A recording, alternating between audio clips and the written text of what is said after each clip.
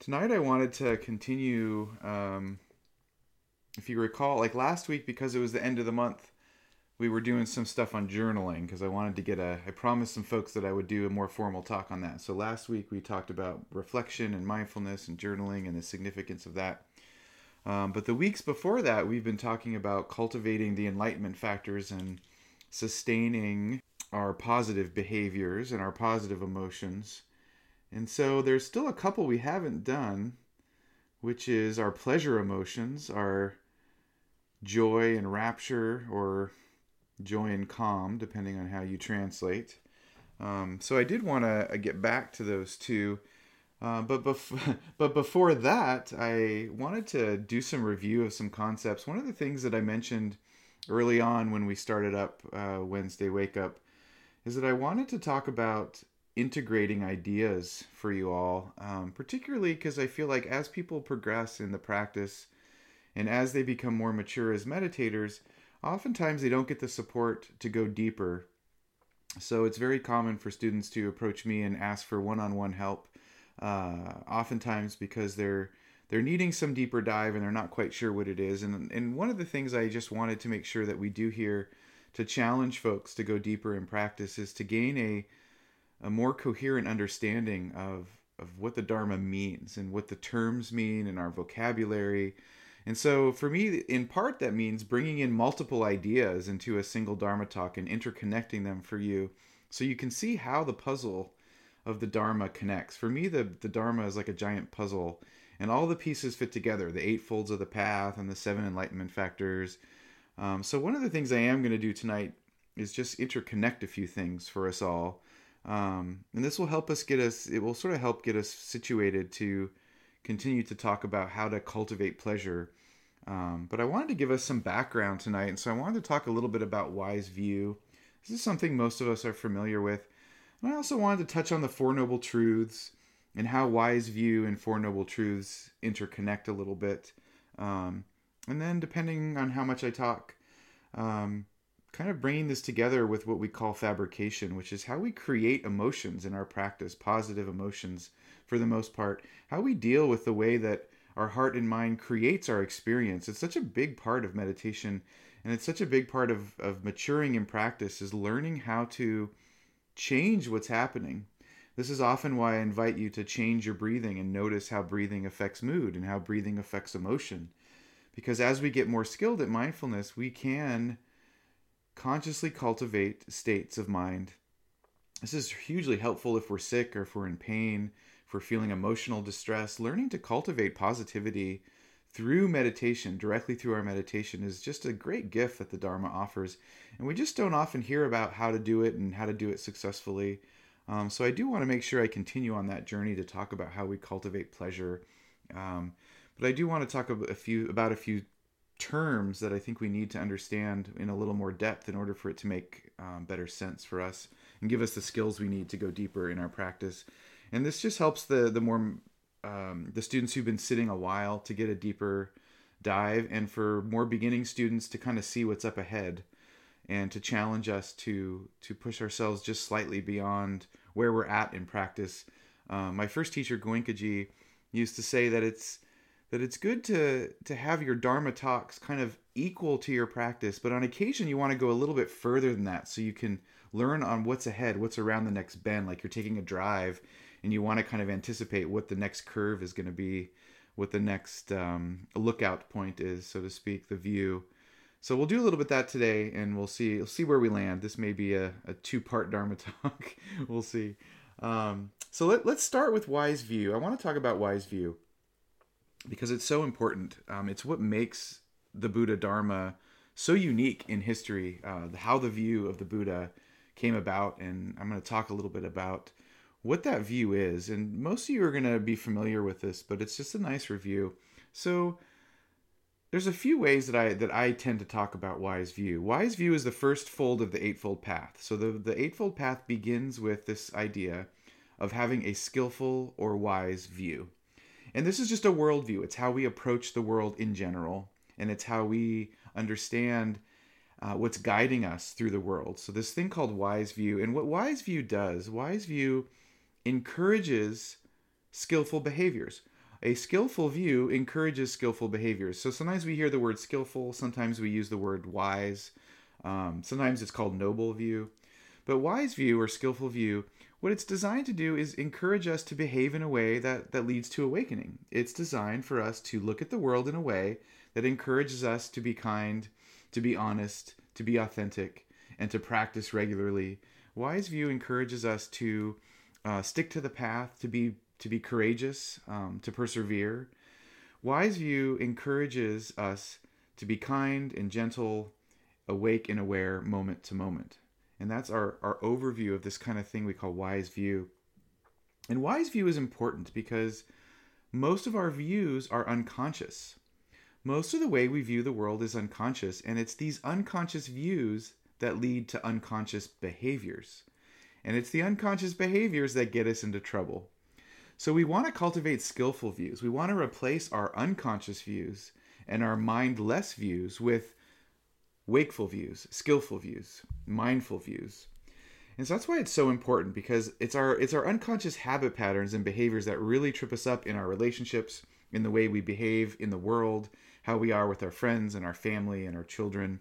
And so it's these unconscious views that we're trying to unravel and replace with something a little more skillful, a little more intentional, if you will. And I wanted to give you some examples of how views encourage behaviors. And it's kind of obvious, but I think it's helpful to really reflect on this a little bit. And I'm going to give some examples that we come across in the real world of conflicting views and how conflicting views change our behaviors. So something very simple. Today was garbage day in our community, in this neck of the woods in Portland. And so last night I wheeled out the recycle bin, and recycle bin was full. And today someone came by and picked it up. Now, the behavior that I have to recycle is based on a view I have of the world. Part of the view I have of the world is that we're interconnected, and that what I do with my garbage affects people other than myself.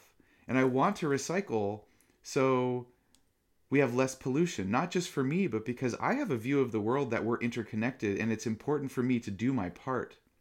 So this simple behavior of wheeling this cart out every week of recycled materials is in part an expression of the way I see the world and the way I see myself in that world.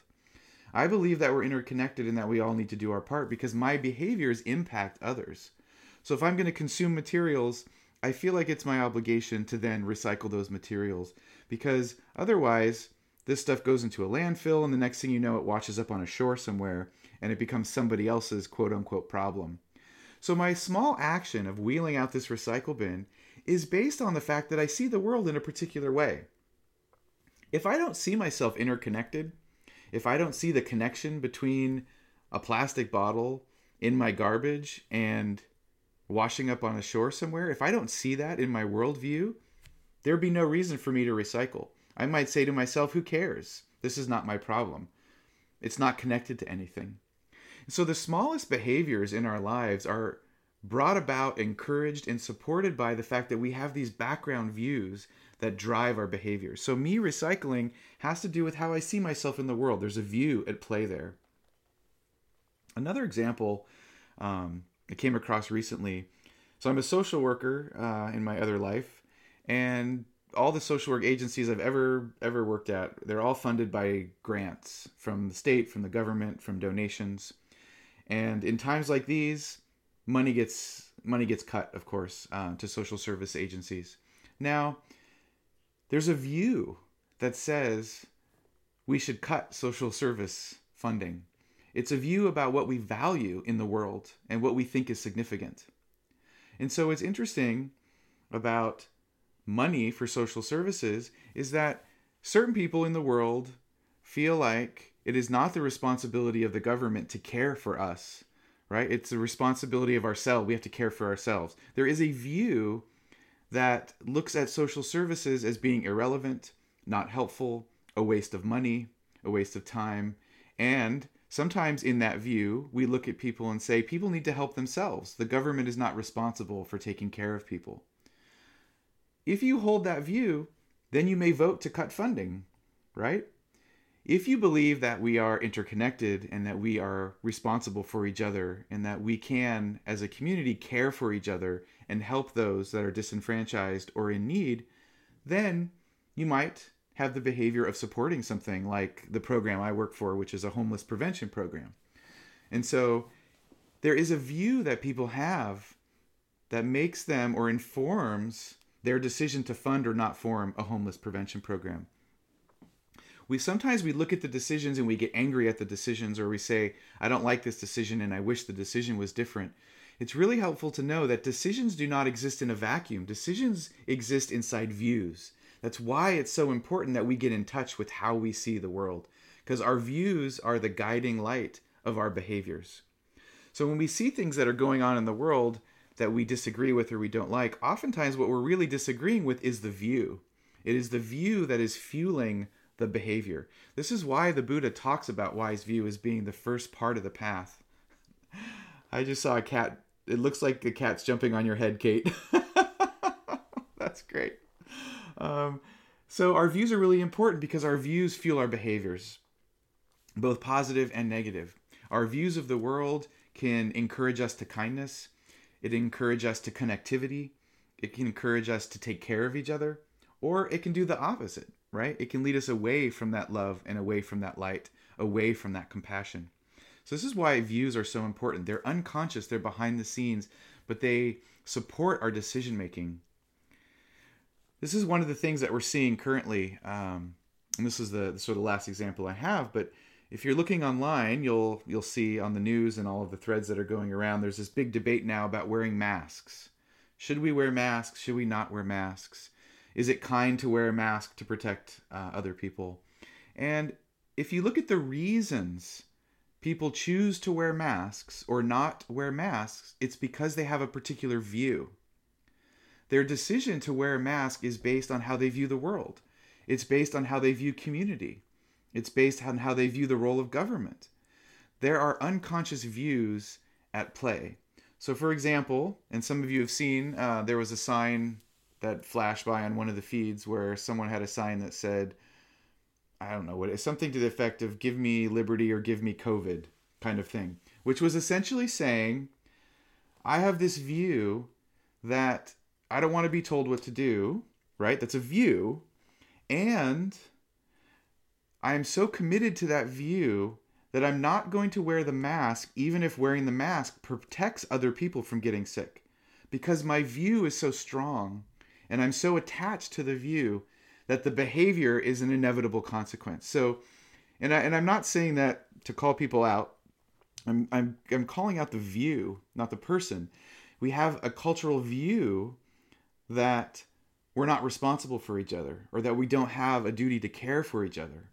And so there are some views that encourage actions like that. And then there are other views where people say, you know, I might be sick and not know it. And I have this view that I want to be responsible for other people and I want to care for other people. So even though it's inconvenient and I don't like it and it doesn't look very cool, I'm going to wear the mask, because wearing the mask is going to protect you from me if I have something and I don't know it. If I have COVID and I don't know it, I have this view. So if you look at it as conflict of views, it's much easier to understand. It's not about the behaviors, it's about the behaviors being informed by views. And people just have different views. And so in these times, we see views manifesting as behaviors. And sometimes these behaviors, when they're informed by particular views, can harm people, right? People can get hurt because the behaviors are rooted in these unskillful views. And so this is what the Buddha is talking about, that we need to really pay attention to how our views inform our behaviors. Are the views I have about my role in the world conducive to compassion, conducive to caring, conducive to connectivity? Or are the views I have of the world and my role in it harming people inadvertently even? Are they harming people out of my own ignorance for how that impact plays itself out in the world? So it just depends on the views. And this is why we have to be so careful about how we look at our role as humans in this human community, right? Especially now when everything is so interconnected with something like a pandemic. So these are just the things I'm seeing go around. I'm seeing a conflict of views. Being a Dharma teacher, this is the way my mind processes looking at things as they go by. Again, the Buddha said that our unconscious habits really need to be taken into account because we can unconsciously harm each other and unconsciously harm ourselves if we're not careful. Now, the Buddha had 4 famous views that he encouraged us to take on, which are the foundation of this particular spiritual practice, which we call the Dharma, right? The Buddha's Dharma. And they're called the Four Noble Truths. Now, most of us are familiar with the Four Noble Truths, but I'm going to frame it a little differently today and would invite you to consider that the Four Noble Truths are actually views. They're Four Noble Views. They're views of the world. They're ways of looking at the world that encourage us to be loving, kind, and compassionate and free. And so the Four Noble Truths are, the first noble truth is that there is suffering. The second noble truth is that there's a cause of suffering. The third noble truth says that there is a cure or a way out of suffering. Or another way of looking at it, there's a way into happiness. There's a path out of our dukkha, of our stress and our discontent that leads to happiness. And then there's a path. There's a journey that we go on that leads us to a life of grace and ease and equanimity and joy. This is the path, the Four Noble Truths. And so these Four Noble Truths are considered skillful. And the Buddha encourages us to adopt these views because these views encourage us to act in the world in a particular way. They support particular actions. And this is what I'm trying to stress today, is that our views are tied to our actions. And the Dharma encourages particular views because we're looking to act in a particular way. We're looking to behave in a particular way. When I show up in relationship to you, I want that to be skillful. I want my relationship to you to be authentic and loving and kind. And by taking on these Four Noble Truths, these views, it encourages that to happen. It increases the possibility that everyone in this room has kind and gentle and loving relationships with each other. And then those relationships, of course, become a beacon for other people in the world to have those experiences as they share in the merits of our kind and compassionate relationships. So our Four Noble Truths are a type of view. They arise out of this thing we call wise view. So I wanted to really share with you specifically, and I don't know if I've done this in other talks, but I wanted to share with you the actions that are associated with the Four Noble Truths, because this is where the rubber meets the road for the Dharma. So if you look at the first Noble Truth, the first Noble Truth says there is suffering. There is suffering in human existence. Now, another word for suffering is dukkha. It could also be translated as stress, discontent, unsatisfactoriness. It doesn't have to be huge suffering. It's the whole spectrum of human suffering. It could be anything from my foot itches to I have a real bad disease, or something minor but uncomfortable like I have to shelter at home, or my car broke down, or this or that. So it's any of the discontent we experience is incorporated into this first noble truth. And the first noble truth encourages us to have a particular view of suffering. And what that view is that suffering is a doorway to freedom. Suffering and discontent is a doorway to freedom. If you look at suffering as a doorway to freedom, you will lean into suffering, and you will look at suffering as something that can be educational. It can be something that can lead to happiness. If you view suffering as something that should not be the case, then we tend to run away from suffering. We run to the future, we run to the past, we pull away from the discontent, and we try to distract ourselves. We could distract ourselves with social media, we distract ourselves with drugs and alcohol, we distract ourselves with any sensual pleasure. The Buddha encourages us to adopt the view of looking at suffering as a way out, rather than a way in to more suffering, right? So that's the view. The view is, hey, if I look at the world as suffering is a natural part of it, then I can lean into this suffering. And instead of saying this shouldn't be happening, I say, oh, look, here's an opportunity for awakening. Here's an opportunity to be more loving. Here's an opportunity to be more kind, more generous, more grateful. So this view encourages and supports a very positive attitude towards the discontent that all of us experience as human beings. This view, this first noble truth, encourages us to behave in a particular way because this behavior leads to liberation, to awakening, to more compassion and more joy. So that's the action. The action of the first noble truth is oh my gosh, look, there's discontent in my life. Let me use this as an opportunity to be free. Now, the second noble truth says that there's a cause to all of our suffering. There's a cause to suffering. Now, this sometimes is a little abstract for folks, so I'll do the best I can to make it coherent. What the Buddha really means by the second noble truth, what he means by the second noble truth is that suffering is not arbitrary. Now remember that the suffering in the Dharma is not physical pain. Suffering is a psychological discontent. It's not like pain, like broken leg. Dukkha is psychological. Dukkha is the emotional turmoil that comes with physical stuff. So that's another thing to remember, that dukkha is not like physical pain. Dukkha is the psychological response to the unpleasant conditions. And so when the Buddha says there's a cause to suffering, what he's saying is that it's not arbitrary. It's not random. It's not your fate. It's not your destiny. There's an actual cause to it, something that can be known and learned through mindfulness practice. So, for example, if I have a car, I guess we could use this as an example. If I have a car and the car breaks down and I think to myself, cars can't be fixed.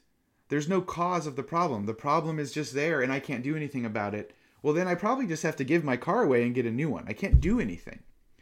But if I think to myself, oh, there's a problem here that has a cause, then I'm inspired to go seek out the cause so I can eradicate it.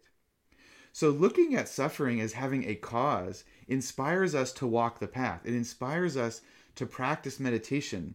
It inspires us to practice insight.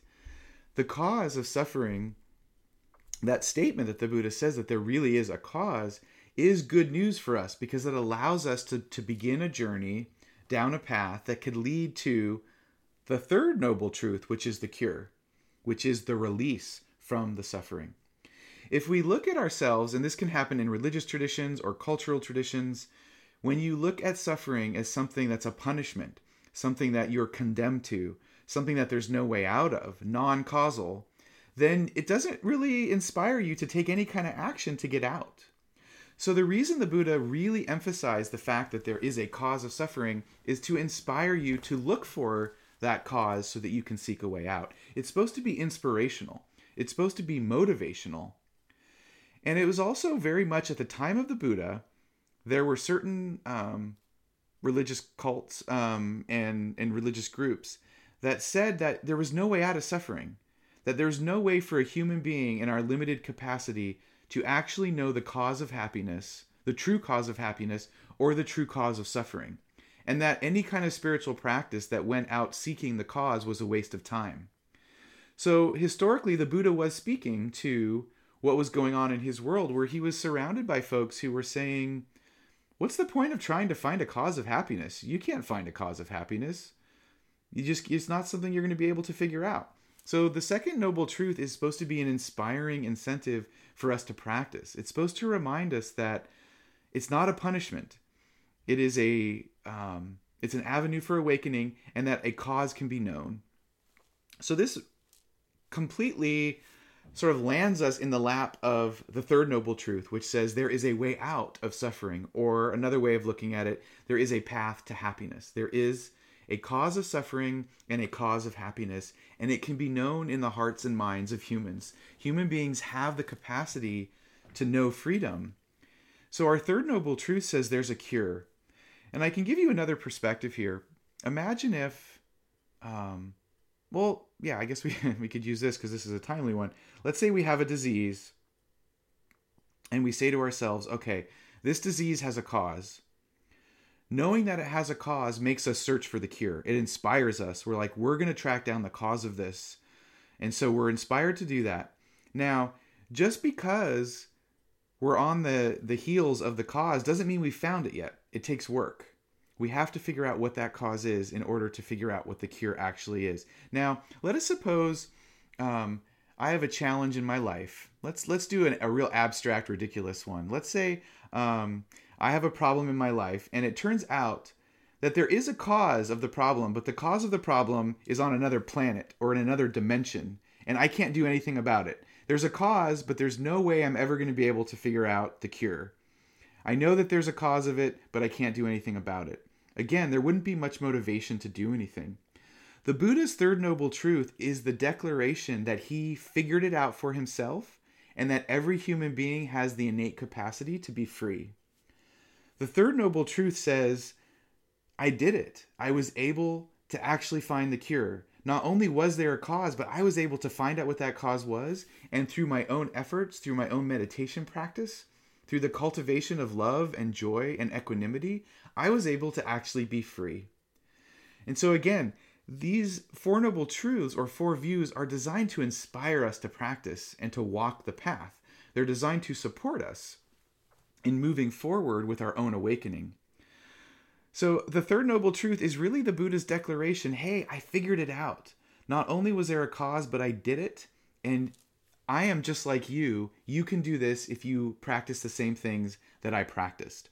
So it's supposed to be normalizing. It's supposed to be humanizing. It's supposed to say the answer isn't far off on some other planet or in the arms of a deity or in the arms of some other human being even, right? The cure is here. It's in our own hearts. It's in our own minds. So not only is there a cause, we are actually a part of the problem. So we can actually be liberated. We can, through our own agency, be free. So our first, second, and third noble truths inspire us to practice. It encourages us to take suffering and to take stress and to take things that are uncomfortable in our lives, lean into them, explore them, find the causes, and to find the cure in our own heart and mind to be free. And the Four Noble Truths, these views, encourage us to do this on a daily basis. Now, the fourth noble truth is just the path. The fourth noble truth says there is a journey you can go on that can lead you to understanding this cause and this cure of suffering, or it can lead you on a path to happiness if you want to look at it more in a positive light. So we've got these Four Noble Truths, these views that are inspiring us to engage in particular behaviors. Now, if you think of it in its opposite, and again, I'm playing off what I talked about earlier with Wise View, I recycle my cans because I have a certain view of the world. I also practice meditation every day because I subscribe to the Four Noble Truths. I believe, in my own experience, that meditation can get me in touch with the cause of happiness, and that by meditating regularly, I can be liberated, and that I can become a kinder and gentler person. So these Four Noble Truths I imbibe every day by sitting on the cushion, by showing up here to share the Dharma with you, engaging in group meditations with you. Every time we all come together, we're here together tonight because we all share a view. We share a view that coming here is nourishing, and that coming here is going to make us better people, that it's going to have a sense of self-care, a sense of nourishment. That is the embodiment of the Four Noble Truths. We are all here tonight because we believe, to some degree, that these views are worth our time, worth our energy, worth our commitment, because meditation, as we know, isn't the easiest thing to do. It's certainly not the easiest thing to do regularly. But here we are, week to week, coming together. And we're here together because we have a certain view, and we've accepted to some degree that this view is skillful and beneficial to us. So we have these wise views, these Four Noble views, these Four Noble Truths that encourage us to look at suffering as a way to liberation, and that we at least have some faith, so to speak, that practicing insight meditation and coming together and doing it in this way in a loving and kind community will lead to some beneficial outcome for ourselves, some beneficial behaviors. One of the benefits of this Wednesday Wake Up group is that so many people are suffering from stress and anxiety and depression, feeling that heaviness of the pandemic and social isolation and the sheltering at home. And here we are benefiting from our view that in this time we can come together, right, to practice. So here we are decreasing the stress of being in the pandemic by coming together in Sangha. This is the actual fourth noble truth, which is the path. Here we are embodying the path by coming together and caring for each other and loving each other and practicing together in this environment. So here we are embodying the Four Noble Truths as we sit here tonight and share and listen and meditate. So that's the background that I was talking about earlier, of wanting you to understand the connection between Wise View and the Four Noble Truths. The Four Noble Truths being versions of views. Now, the last thing I wanted to talk about was this third noble truth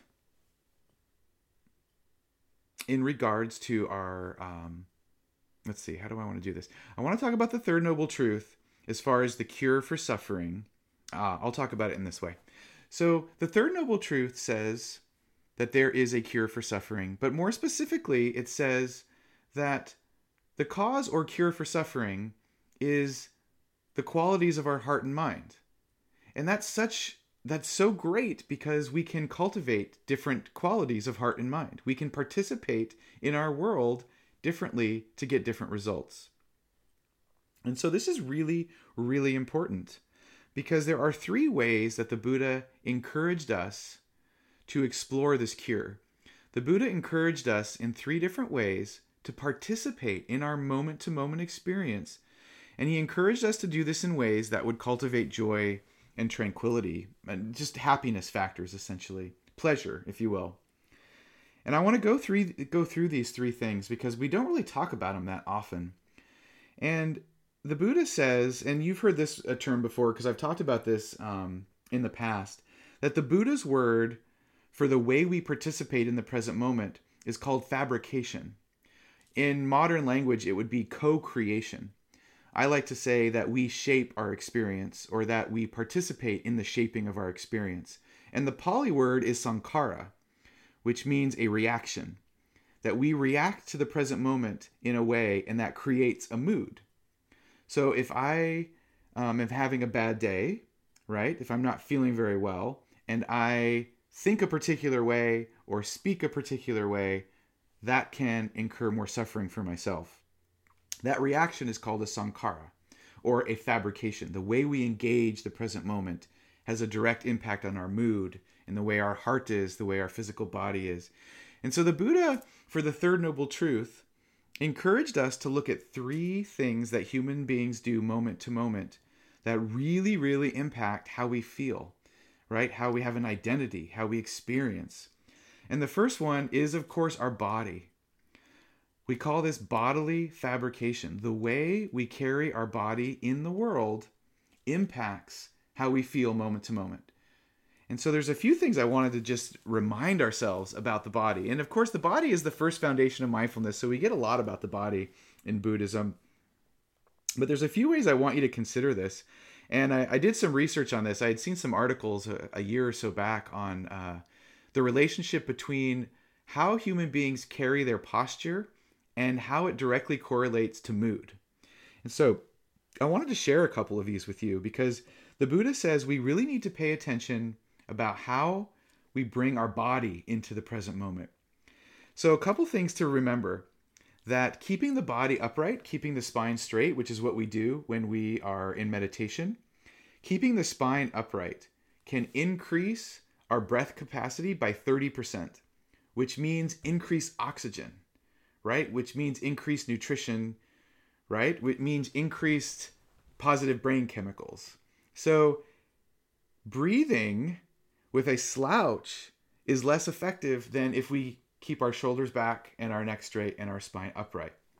So when the Buddha says the way we carry our body affects our happiness level, it is absolutely true that even the physical posture, right? If we slouch, not so good for breathing. So keeping our body upright and being mindful of this can increase mood.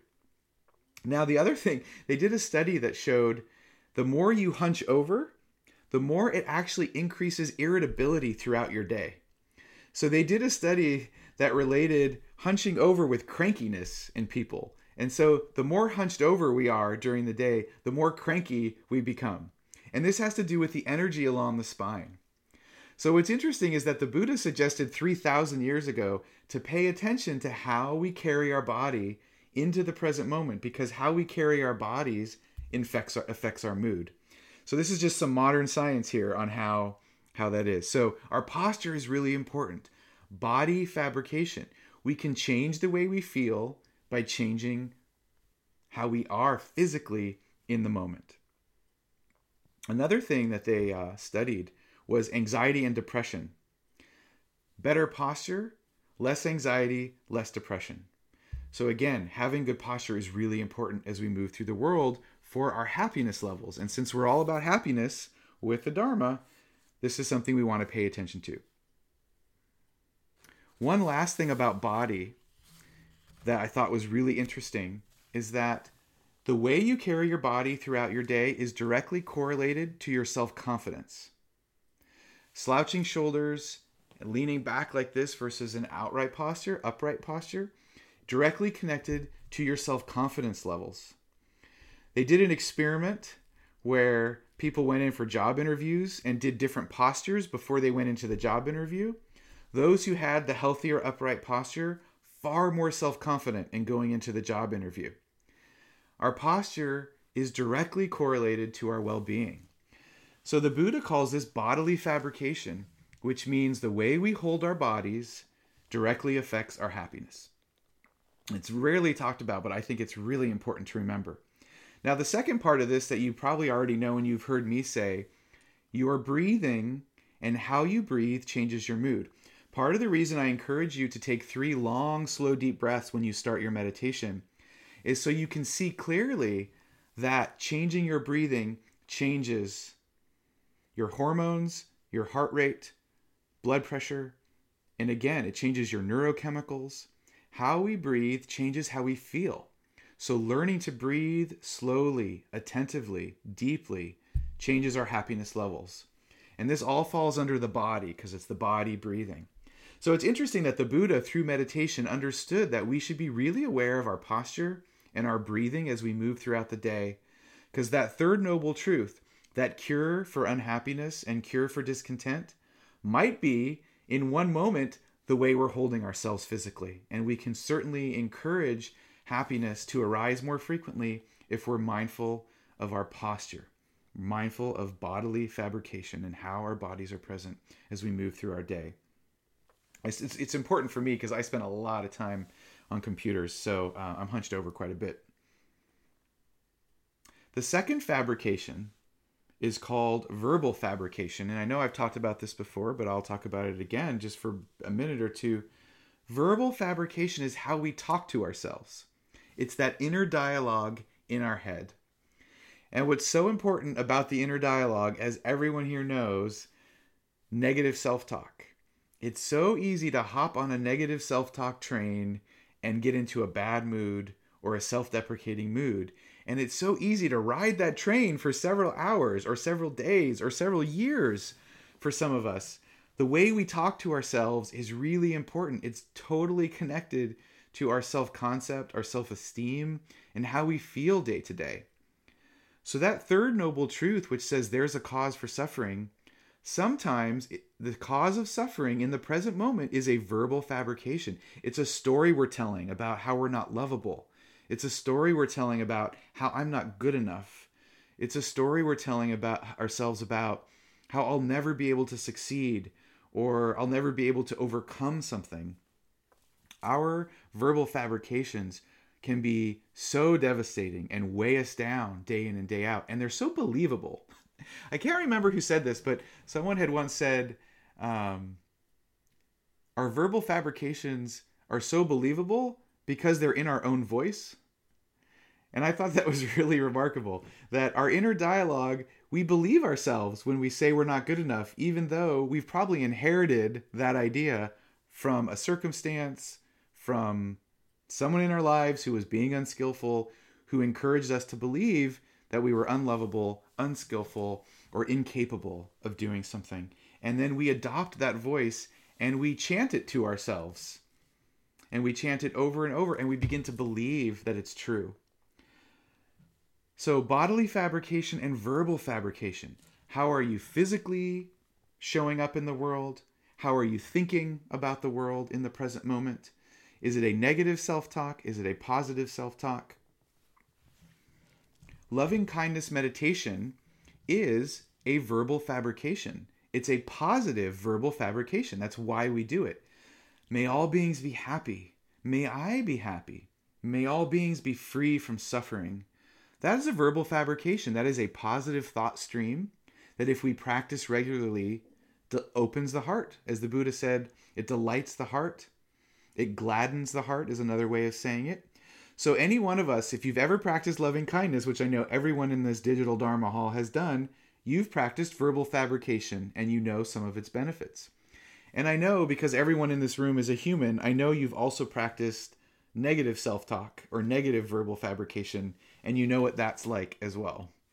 So verbal fabrication is really important. Our stories are so believable.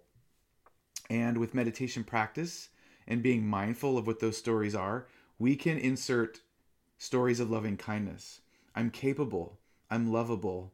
I am able to do this. I am worthy of being loved. I'm worthy of kindness. I'm worthy of safety and security. We can practice positive verbal fabrication to encourage happiness in our lives. And with practice, that habit becomes sustainable. The habit becomes sustainable. And that's what the Buddha talked about, is we cultivate positive, skillful habits. And a view that I am worthy can lead to a habit of worthiness, of feeling worthy day in and day out. The last fabrication that we have is called mental.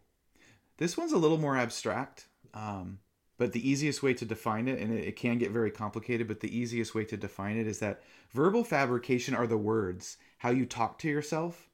Mental fabrication is imaginings in the most simplest way. It's more complicated than that, but just for now, let's just say the mental fabrication are the images. It's also the labels we put on things, good, bad, but the thing that really affects is the imaginings. You ever daydream about something going awry? It's not necessarily a thinking, but you're imagining something. Our images are very convincing, and our images and our daydreams send subliminal messages to the unconscious, and those messages really get down in there. So we have to be careful of what we're fantasizing about. What is the topic of our imaging day to day? And with mindfulness, as mindfulness increases and becomes more clear, you'll start to see that the mind is fantasizing constantly fantasizing, constantly talking to itself. And we need to be careful, because it could be fantasizing about something that's unskillful, unhealthy. We can be talking ourselves into some kind of spiral without even thinking about it until the mood has already become negative. Loving kindness can also be done as a mental fabrication. We can imagine people being happy, right? Visualization meditations are mental fabrication. That's where this comes from. So sometimes in a lot of traditions, particularly Tibetan Buddhism, there's a lot of visualization practice, a visualization of deities, visualizations of becoming compassionate beings. Anytime you visualize something going well, that's a positive mental fabrication. It's highly encouraged in meditation practice, and it can be done in loving kindness. That's just the easiest example. I would encourage this, though, too, as a practice for a type of positive meditation practice. If you're going into a situation and you're afraid of the situation not going well, maybe it's a relationship and you have to have a tough conversation with somebody, spend 5 or 10 minutes engaging in positive mental fabrication. Imagine the situation going well. Imagine you showing up in that meeting skillfully. Imagine you in that meeting being eloquent, composed, kind, attentive, patient. Mental fabrication exercises are really incredible because they can build self-esteem. Practicing them over and over again, imagining yourself successful in a situation can uproot some of those deep negative fantasies or images that you have of yourself that you've inherited from the choir of voices that we get from childhood all the way up into adulthood. So mental and verbal fabrications are really important ways of encouraging happiness to be increased in our lives. It's very participatory, so to speak. Now again, why would one sit down and practice mental fabrication, bodily fabrication, verbal fabrication? It presumes that you have a view that you can get out of your suffering, that suffering is something you're participating in. It presumes that you've already said, you know what? I'm going to look at the world as a place that I can have some agency, where I can have some autonomy, and I'm going to engage in skillful actions to cultivate well-being for myself so I can live a life that is joyful, a life that is skillful, a life that is loving and compassionate. I'm going to choose to show up in the world skillful moment to moment by participating in this way. This is the way the Four Noble Truths encourage a life of joy and happiness, because the Four Noble Truths inspire us to fabricate consciously, to participate moment to moment in ways that restore love and restore gentleness and restore grace and ease in our life. Earlier today, I was thinking to myself, and I do this often because I have a story in my head that I don't have anything to say. So I have this story that I don't have anything to say, and so every time I get up here to talk, I always think, but what if I don't have anything to say? And then, of course, I have something to say, which happens every week. But I was just laughing because I just looked at the clock. I was like, oh, once again, I've come here and I have something to say about the Dharma, even though my story in my head is, I don't really have anything to say about the Dharma. So bringing this all together, it's important that we look at our views. How do we view the world? How do we view how we want to show up in our life? And that really is the foundation of the Dharma. The Buddha encourages us to take responsibility, to be inspired by the potentiality of freedom and happiness, and to take on the view that if we can be free, that's contagious. That freedom and happiness will impact everybody that we touch. Everybody that we come across can be positively impacted by who we are as people in the world. And that having a conscious view will lead to conscious and skillful behaviors. And so these behaviors of fabricating positivity is something that we do for ourselves and we do for all beings. We do so everyone can share in the merits of our practice. And since so many of our views are unconscious, it is really important to ask yourself, who am I in the world? Who do I want to show up as? And what would I need to do to show up as that person? Right? Who do I want to be, and what would I have to do to be that person? That really is the path of the Dharma. And the more we practice, the easier it is to do that. Let's plop back into the present moment for 2-3 minutes and get situated here with some loving kindness so we go out on a warm and gladdening note for our evening. Get comfortable, and let's offer some well-wishing here.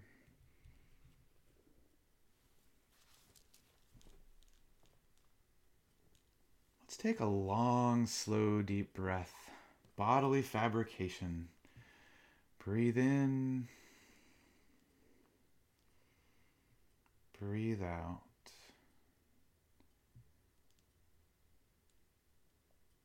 Bring awareness back into the body, the sitting body.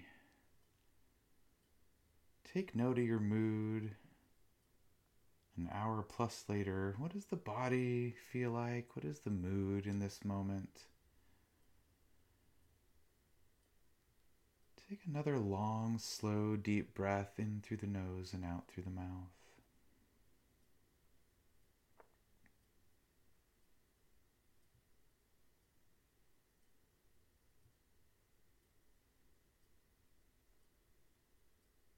And let's call to the altar of our hearts something positive that's going on in our life.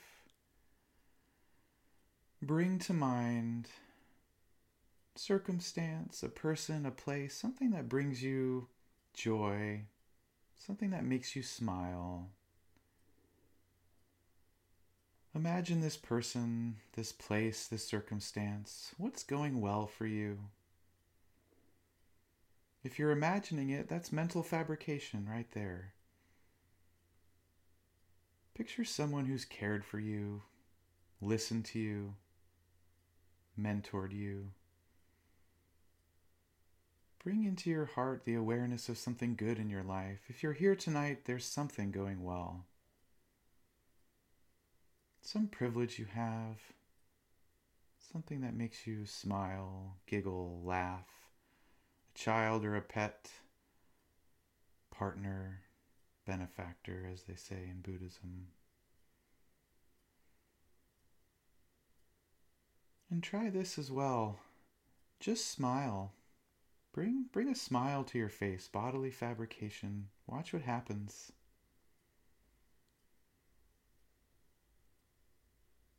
Imagine goodness.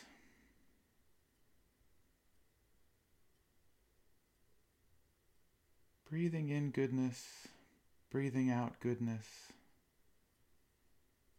There is still goodness in this life, in this moment, in this world.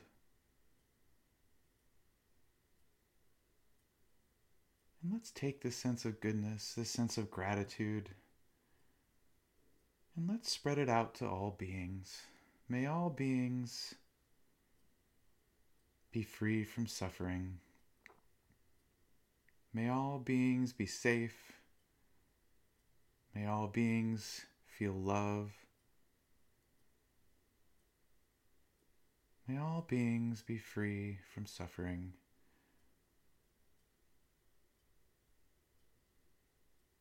May all beings know true love and true happiness, have a sense of safety and security in the world. May all beings share in the merits of our practice, share in the merits of our time together, coming together to learn, to cultivate joy, to cultivate awakening. And may all beings share in our awakening.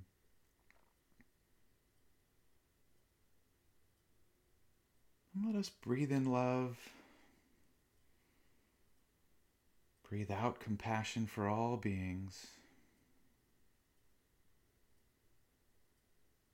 and bringing close to our hearts a special shout out for those caregivers out there taking care of families, caring for friends, caring for parents. So much caring going on in the world. People caring for each other, sacrificing to care for each other. This is goodness. There is still so much goodness alive and well in the world. May all beings know true love, true happiness. May all beings be cared for, being safe and secure in this life. May all beings share in the merits of our practice.